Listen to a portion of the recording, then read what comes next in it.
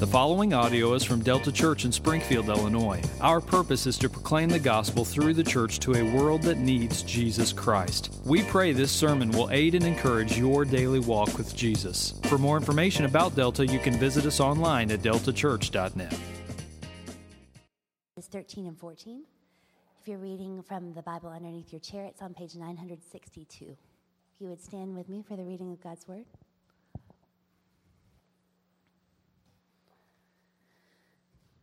Be watchful, stand firm in the faith, act like men, be strong. Let all that you do be done in love. This is God's Word.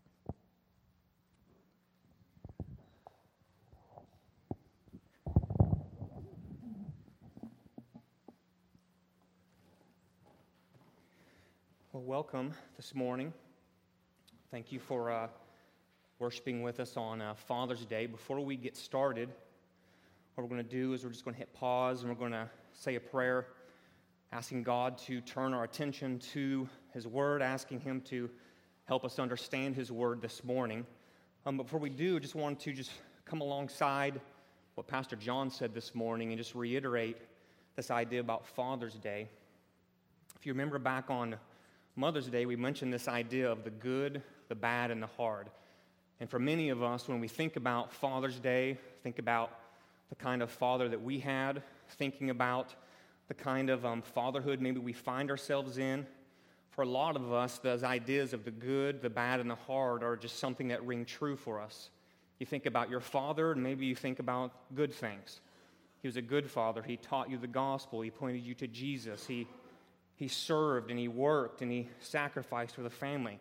For some of us, maybe like that is the complete opposite idea of what happened to you when you think about your father, and it's more ideas of the bad.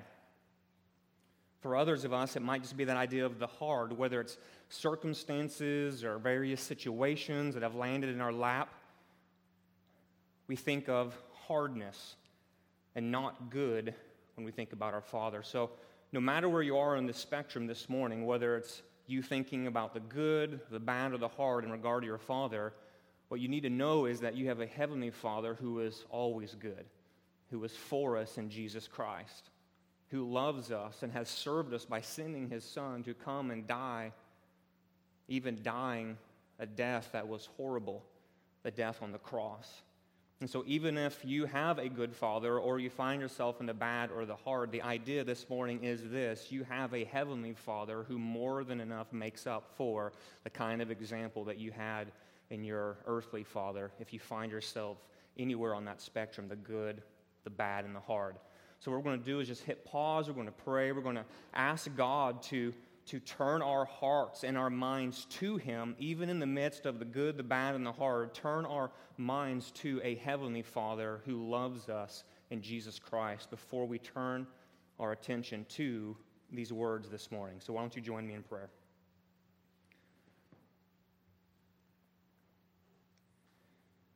God, I pray that you would overwhelm us this morning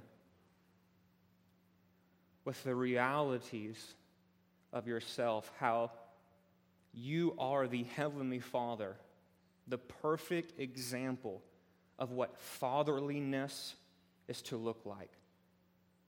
Now, God, many of us have experienced good things in regard to our earthly fathers. Many of us have experienced bad things, and many of us have experienced hard things at the hands of our earthly fathers. But God, my prayer is that no matter where we land on the spectrum this morning, we would not check those things at the door, but that we would bring them to you in faith, in trust, that our experiences do not negate the reality of your good, right, awesome, merciful fatherliness to us.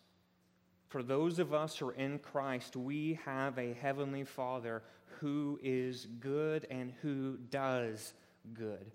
And God, I pray that as we turn our attention to the Scriptures this morning, that truth, that reality would be what lingers in our minds this morning.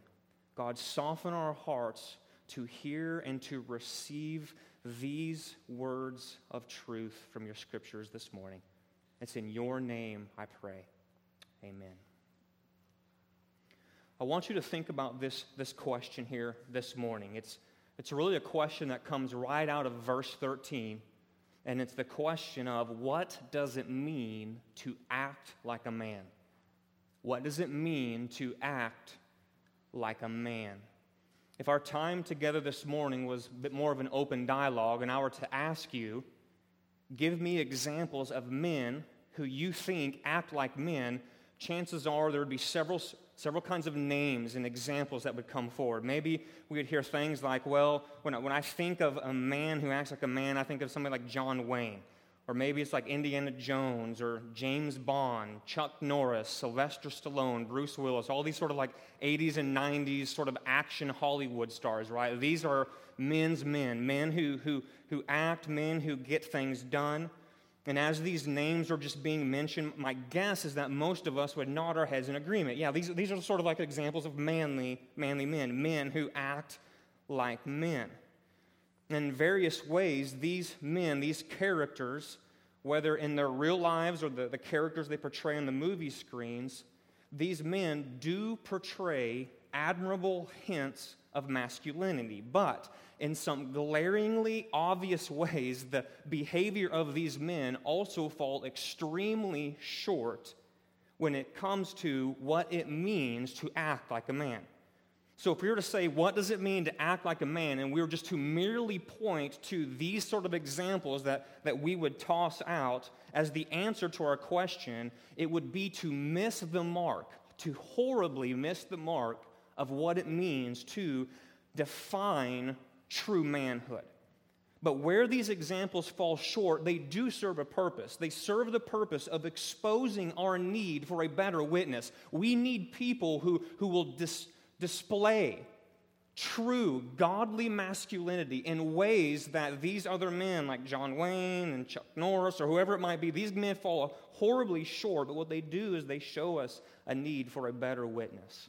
And it's not until we turn to the Scriptures and we ask that question, what does it mean to act like a man? When we take that question and we apply it to Scripture, asking the Scriptures for an answer, that is when we begin to find examples of godly masculinity all over the place. Ultimately, examples of masculinity which reflect the true picture of masculinity, Jesus Christ, who was and is the crux of what it means to act like a man. So as we turn our attention to 1 Corinthians chapter 16 this morning, and we're just look at these two fairly short verses, what we find is that the Apostle Paul is wrapping up his first letter that he wrote to the church in a city called Corinth. And for the past 15 chapters of this letter, Paul has been addressing a lot of messiness that's going on in the church. And now he's going to end his letter. He's landing the plane. He's rounding third and heading home. Chapter 16 are like his concluding thoughts. And as he's doing so, landing the plane, after spending 15 chapters of addressing a lot of messiness in the church, what he's going to do specifically is call out the men of the church for their role in moving forward with all the things he's been talking about for the past 15 chapters. And as he does so, as he turns and sort of focuses his gaze in on the men who are in the church in Corinth, Paul is going to give us a picture of what godly masculinity should look like. And the first thing we're going to see is this, that godly masculinity is marked by action. Godly masculinity is marked by action. We see this in verse 13. In rapid-fire staccato, notice what Paul says. I mean, he's not given a lot of explanation. He's not being verbose along with his words. He's like, listen, men, you need to be watchful. You need to stand firm in the faith. You need to act like men. And you need to be strong. He gives 4 commands, not suggestions, not options, not if you feel like it on Tuesday and maybe the other 6 days of the week, if you don't really get around to it, that's okay. No, he comes out with 4 imperatives, 4 commands, and he does so with the intention of grabbing a hold of his listeners and motivating them to step up as men. But notice that these first 4 commands, they come off, they're sort of marked with heavy military metaphor. There's something very action-oriented in the realm of military warrior, warlike mentality that these 4 commands swim in.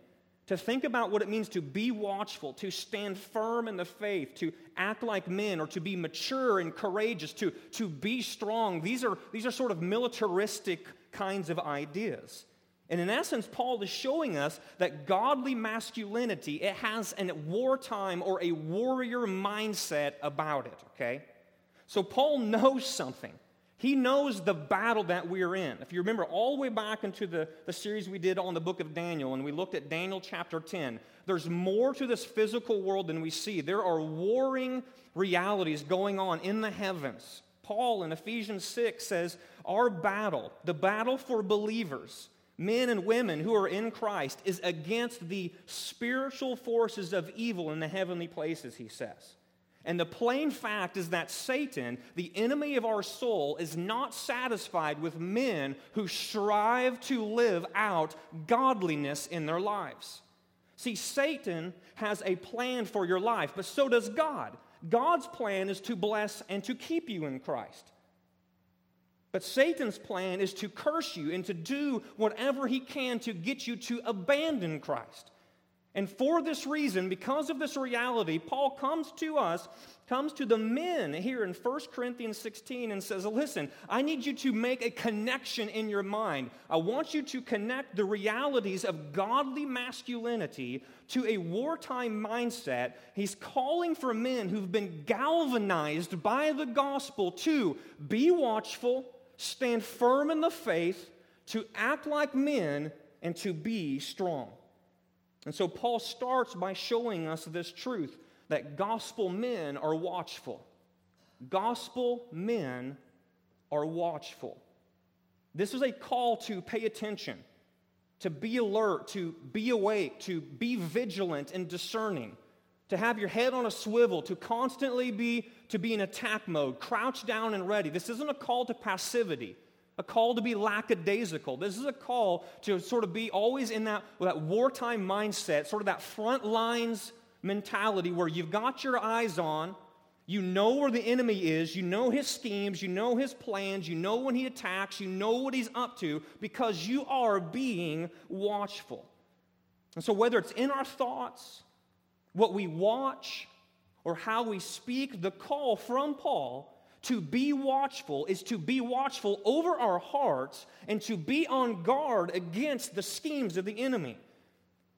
We are called to know ourselves because gospel men have an enemy, and we know we have an enemy who has a soul desire, who's fueled and motivated to come and steal, to kill, and to destroy. See, Peter issues a similar warning in 1 Peter 5 when he writes this. Listen, he uses very similar words here to what Paul is saying. In 1 Peter, he says, be sober-minded. That's that idea of be alert. Don't go around marked by passivity. Go around marked by intentionality. Be sober-minded. Be watchful, he says, the exact same phrase we find here. Why be sober-minded? Why be watchful? What does he say? Your adversary, the devil, prowls around like a roaring lion, seeking someone to devour. If you've ever watched the National Geographic Channel, inevitably you will have seen sort of like the African safari sort of episodes, like where they zoom in on the lions, and there's like this water buffalo just lackadaisically traipsing along. And inevitably that water buffalo gets taken out by the lion, but do you notice how the lion does it? Like when there's that herd of water buffalo, the lion doesn't just come streaking in like a bullet and just smash into the herd and try to take out whatever he can. Inevitably what he does is he just comes and he gets close to the herd, and then he just sort of sits. And he begins to blend in to the surroundings. And he just waits, and he waits, and he waits until inevitably the pack becomes comfortable with his presence. And then what happens is you got some water buffalo who's not being watchful, and he just sort of starts to drift out beyond the camp, and then what happens? Gets taken out. He's not on guard. he got comfortable with his vulnerabilities. And instead of being marked by intentionality, he got marked by being lackadaisical, and he gets killed. The adversary, the devil, prowls around like a roaring lion seeking someone to devour. What you need to know is this. As a gospel man, Satan is personally hunting you down because you belong to Jesus. If there's one person in the world who is infuriated by your call to plant your feet firmly at the foot of the cross, to say, here I stand for the name of Christ, I will be a gospel man, it is to paint a target on your back. Satan is infuriated by this, and he will do whatever it takes to hunt you down. And that's why Paul says a mark of godly masculinity is recognizing that Satan aims for our weaknesses and hunts down those who are not being watchful. So the call to be watchful is the call to know where you're vulnerable, because Satan himself knows where you are vulnerable. It's not to be lazy, it's to be watchful, it's to be intentional, to know the threat around you and to react appropriately. So the question becomes this: where are you vulnerable and prone to not be watchful, men? Where are you vulnerable and prone to not be watchful? Is it when you're tired and your guard is down? Long day's work, so you come home, the kid does something innocuous, and you just strike out at him and lash out with your words. Well, I was just tired. No, man, you're sinning. You're being controlled by anger. You're not being controlled by Christ. Is it when you're home alone or traveling and you feel anonymous? Hey, no one's ever going to know. If I watch this channel, if I surf this website, the history on my web browser, it's not on my computer at home, no one's ever going to find out. Or maybe it's when you're under trial and stress and you're tempted to look for escape, thinking, man, I'm owed a little something. Work week's been hard. My wife hasn't been really loving to me. I'm owed this little side pleasure over here. The enemy is very pleased when we find ourselves not being watchful in this way. That's why Paul says, make no provision for the flesh to gratify its desires. Therefore, he says, be watchful so you can spot the enemy coming and then flee from the danger. He moves on. Next thing that Paul shows us is that gospel men stand firm in the faith. They're watchful and they stand firm in the faith. So if you go back into chapter 15, Paul wrote this concerning the gospel. He said, now I would remind you, brothers, of the gospel I preached to you, which you received, in which you stand, he says. So to stand firm in the faith is to stand firm in the gospel. Gospel men are men who've been transformed by the resurrected Christ. They are grounded in the Bible, and they know how to articulate the gospel. Daily, they cling to the good news that Christ died for our sins, Christ was buried, and that Christ was raised on the third day according to the Scriptures. They cling to this truth. They articulate this truth. They preach this truth to themselves. They say, my feet are going to stand shoulder width apart. I'm going to bury myself onto this reality, and from this place, I am not going to move. I am a gospel man because I've been transformed by the realities of the good news of Jesus Christ. But to stand firm is to also have a tenacity for the truth of the Word of God, which is marked by a red-hot devotional life. So it's not just this idea of, I'm going to stand here firmly on the gospel, clinging to this truth, but what I'm also going to do is stand here firmly on the realities that the way I know the gospel, the way that I learn to articulate the gospel, is by getting myself into the Word of God, clinging with a tenacious attitude, clinging to the Word of God, saying, this is God's truth, and I'm going to do whatever it takes to get this into me, because I want to stand on something that's firm. And the thing that is firm is the gospel as found in the Word of God, which is good for me and good for others. And I will stand here in this truth. See, gospel men ultimately stand firm in the faith by following in the footsteps of Jesus, who remained watchful and relied on God's word when he himself was tempted. Remember Matthew chapter 4? Jesus goes out into the wilderness and he's tempted. As he goes out into the wilderness, Satan, the enemy, comes. What's he do? Gives him 3 temptations. And the common denominator between the 3 temptations is this: Jesus, I will give you things that are rightfully yours if you will just avoid the cross. Avoid the cross. I'll give you whatever is yours. I'll give you what is rightly belonging to you. Just don't go to the cross. And what does Jesus do every single time? 1, he's watchful. 2, he stands firm by what? Rebuking the temptations to avoid the cross with what? The Word of God.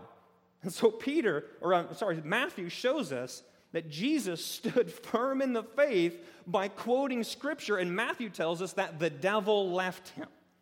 So in the end, standing firm in the faith, it looks like something. It actually looks like a man who is alert, a man who is watching, who is steady and able to fight as he stands firm on the truth of the gospel, as he's double-fisting the weapon, the double-edged sword of the Word. That's what it means to be a gospel man who stands firm in the faith. Paul continues. Further, he shows us that gospel men act like men. Gospel men act like men. See, at this point, Paul appeals to the brothers in Christ to act like men. There's a lot that's wrapped up in this phrase, but mainly what's wrapped up in this phrase is the idea of being mature, being courageous. See, the call to act like men, notice that it's not a call to abuse women. It's not a call to be this sort of like crass-speaking man who delights to mistreat those who are weak. It's not a call to adopt some sort of inferior or superior mentality, looking down on those who you deem to be inferior. That's not what Paul is calling for when he says, act like men. This is ultimately the call to grow up. It's the call to act mature. It's the call to stop acting like a child. It's the call to be on guard. It's the call to stand firm. It's the call to take childish things away and put them away. It's time to act like a man, Paul says. But it also carries this idea of sacrificial responsibility. So it's courage, it's maturity, but it's also this idea of sacrificial responsibility. So instead of acting like Adam in the garden, who shirked his responsibility, when he should have stood up and said, Eve, we're not doing this. God has told us not to do it. Adam kinds of masculinity is the shirk responsibility kind of masculinity. But in Christ, we are new creatures. We're new creations. We are no longer living in the stream of Adam. We're living in the second Adam, the better Adam, the Adam who never shirked his responsibility, but completely owned his responsibility, the second Adam, Jesus Christ. And so when Paul is saying, listen, men of Corinth, act like men, in essence what he's saying is, listen, come and follow in the footsteps of Jesus Christ. Do whatever it takes to own your responsibility and sacrifice yourself so that you can serve others. After all, this is what Jesus did. Jesus, Mark tells us, came not to be served, but to what? Serve. Jesus came to give his life as a ransom for many. How did Jesus give his life as a ransom for many? He went to the cross and sacrificed himself for the good of others. See, gospel men model themselves ultimately after the one who is radically sacrificial to the point of death, even death on a cross. So when Paul says act like a man, he is ultimately calling us to follow the pattern of the man, Jesus Christ. Lastly, that last phrase there in verse 13, that idea of be strong, Paul is just simply showing us that gospel men are strong. Gospel men are strong. And it's with this fourth command, Paul issues the call to move beyond this perception of sort of macho weightlifting strength to spirit-filled, gospel-driven strength. Ultimately, gospel men derive their strength from the power of the Holy Spirit in them. See, in his letter to the Ephesians, Paul prays for God the Father to, listen, strengthen us with power through his Spirit in our inner being. In other words, we're not to rely on our own strength. Rather, we are to rely on the strength of Christ in us. The kind of Christ reliance that Paul is calling for is the kind of Christ reliance which is marked by the strength that we see all throughout the New Testament. That's what Paul was calling for in Corinth, and it's what Paul is calling for here in Springfield. It's the kind of Christ-reliant strength that equips men to show up and to do hard work, to do more than just play it safe, to take a risk. It's the kind of Christ-reliant strength that equips men to cultivate thick skin, to get in the battle, to stop being passive, to be willing to stand up and take some criticism because they've actually stood firm in the gospel and they're willing to articulate the gospel no matter the shifting cultural whims about the views of God's word who has spoken clearly on matters. See, Christ-reliant strength is essential for the tasks men are called to do, the challenges that they're going to face. And what's great is that when we inevitably grow faint, and when we inevitably fall exhausted, because we will, because we're not Jesus, we have this hope that the Lord, the everlasting God, the creator of the ends of the earth, who does not faint or grow weary, listen, he gives power to the faint, and to him who has no might, he increases strength. Even youth shall faint and be weary, and young men shall fall exhausted, but they who wait for the Lord shall renew their strength. They shall mount up with wings like eagles. They shall run and not be weary. They shall walk and not faint. That's the hope that we have in Christ-reliant strength. So notice that these 4 commands, they are marks of godly masculinity. But notice that they're not the only thing. All that has just been said has to be tempered. All that's just been said has to be tempered with the final command to let all that you do be done in love. It has to be. So in verse 14, Paul shows us that godly masculinity is grounded in love. It's grounded in love. Left by themselves, the commands to be watchful, to stand firm in the faith, to act like men and be strong, they will turn harsh and they will lead to abuse. Our only hope of obeying these commands is to look to Jesus, the perfect man who loved perfectly. See, God isn't calling you and I to be a macho man. He's calling us to be a humble man who leads from a place of compassion for others. This isn't some sort of hairy-chested, weightlifting, some sort of machoistic mindset he's laying out. This is how things are going to get fixed in Corinth.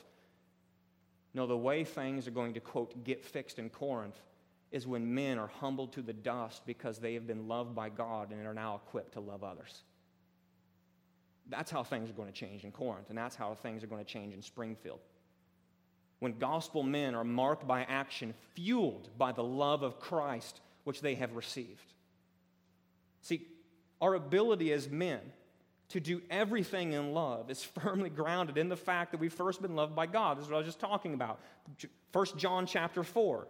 The Apostle John says, since God so loved us, we then also ought to love one another.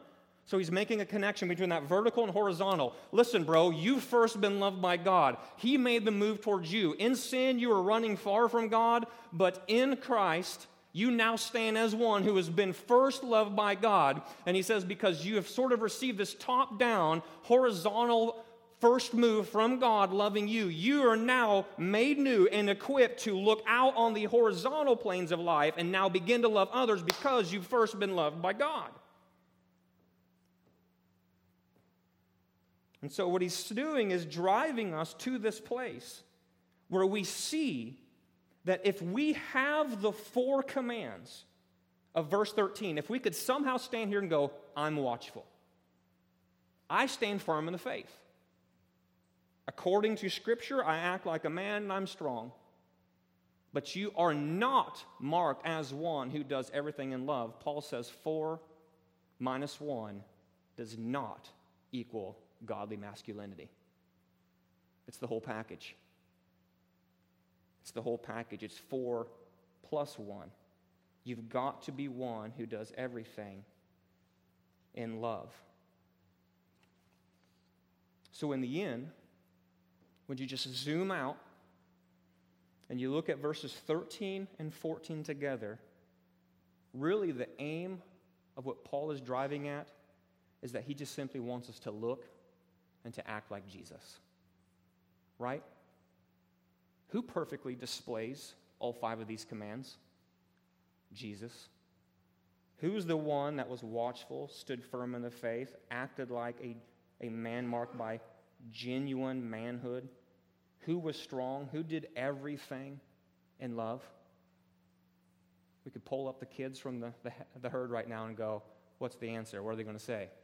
Jesus. Nailed it, man. Nailed it.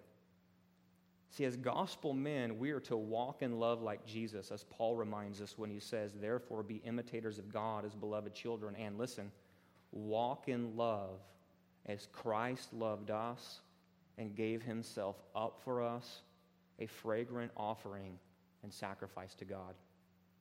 We are to love like Jesus through acts of self-sacrifice.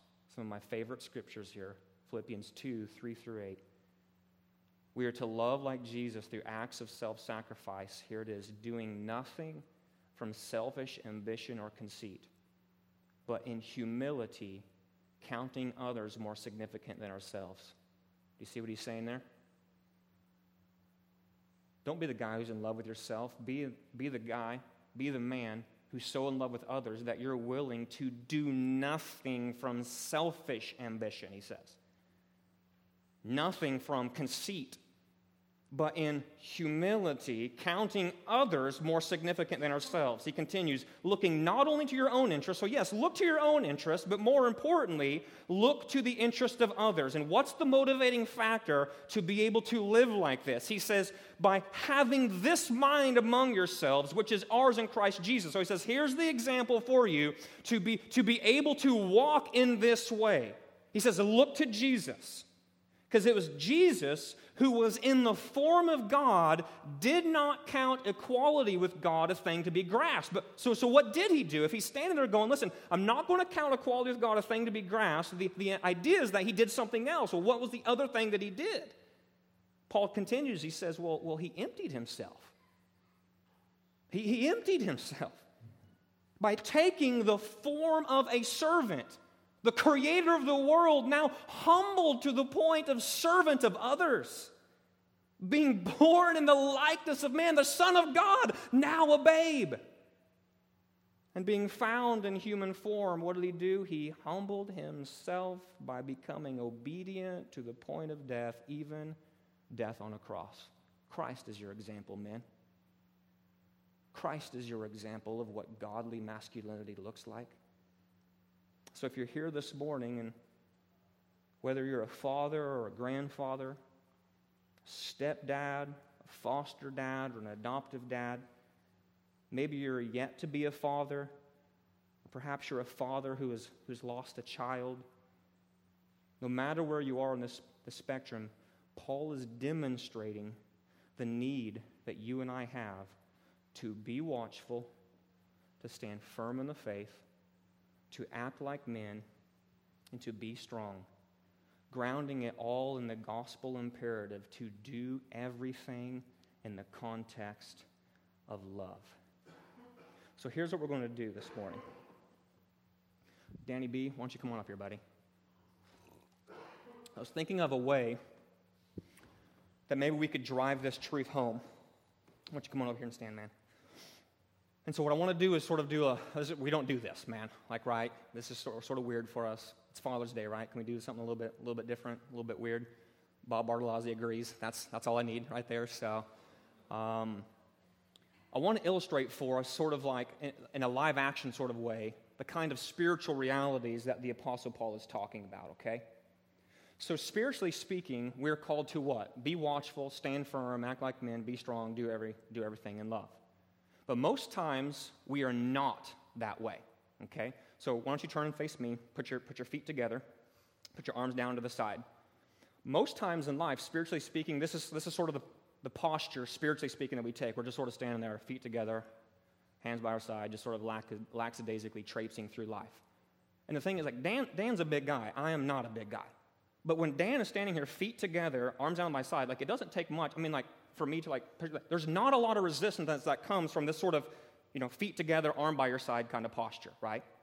Now, a better stance is to kick your feet apart, sort of shoulder width apart. Now, when I start to push on, I'm like, there's a little bit more resistance, okay? Like, it's a little bit better than standing with your feet together, but it's still easy to push him over. The kind of posture that Paul is advocating for here is sort of like the linebacker posture. Like you're on the front line, the enemy's coming to you with feet shoulder width apart. Your knees are bent a little bit. Your arms are bowed up so that whenever you come, like it's now you're starting to be able to lean in a little bit more, right? You can resist a little bit more. So spiritually speaking, like this is the kind of posture that Paul is saying. He's like saying, listen, man, be alert for once. Put your feet shoulder width apart, bend your knees, bow up your arms, and be on the lookout. Satan wants to take you out. Don't just stand there like this and be sniped like the water buffalo out on the edges of the herd. Be the gospel man formed by Christ who adopts a spiritual posture of feet apart, knees bent, arms up and ready. But, okay, so some of you guys, I asked you to come on up here, so make your way on up here. But notice this, is that in the Bible, when Paul is writing these words to the men in Corinth, notice that he's not doing so to a single guy. He's doing so to a group of men. Gospel masculinity is meant to be played out in community. So now if like I'm Satan, I'm the roaring lion prowling around, adopt sort of that posture, right? I can come, he's able to resist, he's able to push back, but imagine this. Imagine if this brother comes around and adopts the same posture and links up an arm. And imagine this brother comes around and does the same. And all you guys come around and form up a circle. Make the circle, men. Feet shoulder width apart. Bend your knees. Bow up your arms here, okay? So now imagine if I'm 1 Peter 5:8, I'm the roaring lion, I'm coming around, and I want to take out Chris Flynn, let's say. Now, he's going to come, like, I can come and do this, but now look what's happening.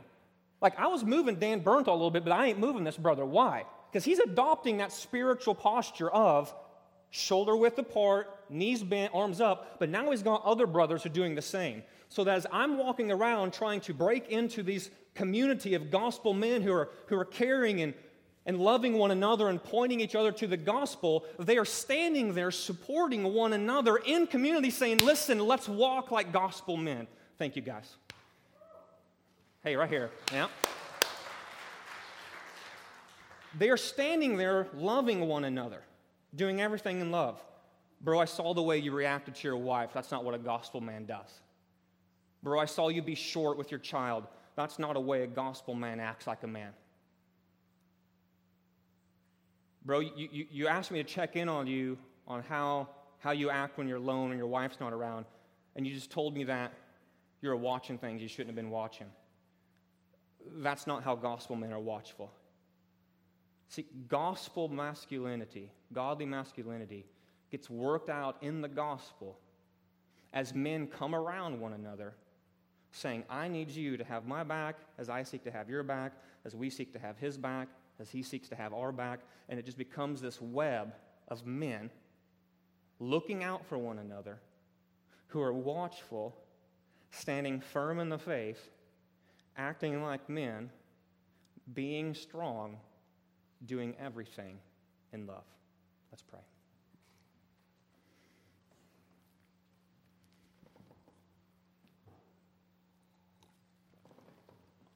God, I'm thankful for your word, because your word is so good. Your word calls and it corrects, it critiques and it guides, it exhorts, it rebukes, it trains us in righteousness. And God, if there are ever a group of people here on earth that need these things, it's men. But God, I'm thankful for the way that you love us and you shower us with your grace and you mold us and you call us not to fix our eyes inward on ourselves, but you call us to lift our eyes to the author and the perfecter of our faith, Jesus Christ, the perfect man who perfectly modeled these things for us. God, my prayer is just simple and sweet. God, would you, from the words this morning, do more than we could imagine? Would you begin to craft and mold and raise up a batch of gospel men who are watchful, who stand firm in the faith, who act like men, who are strong, doing everything in love, as they walk linked arm in arm in community with other gospel men who are seeking to do the same. It's in the powerful name of Jesus Christ I pray. Amen.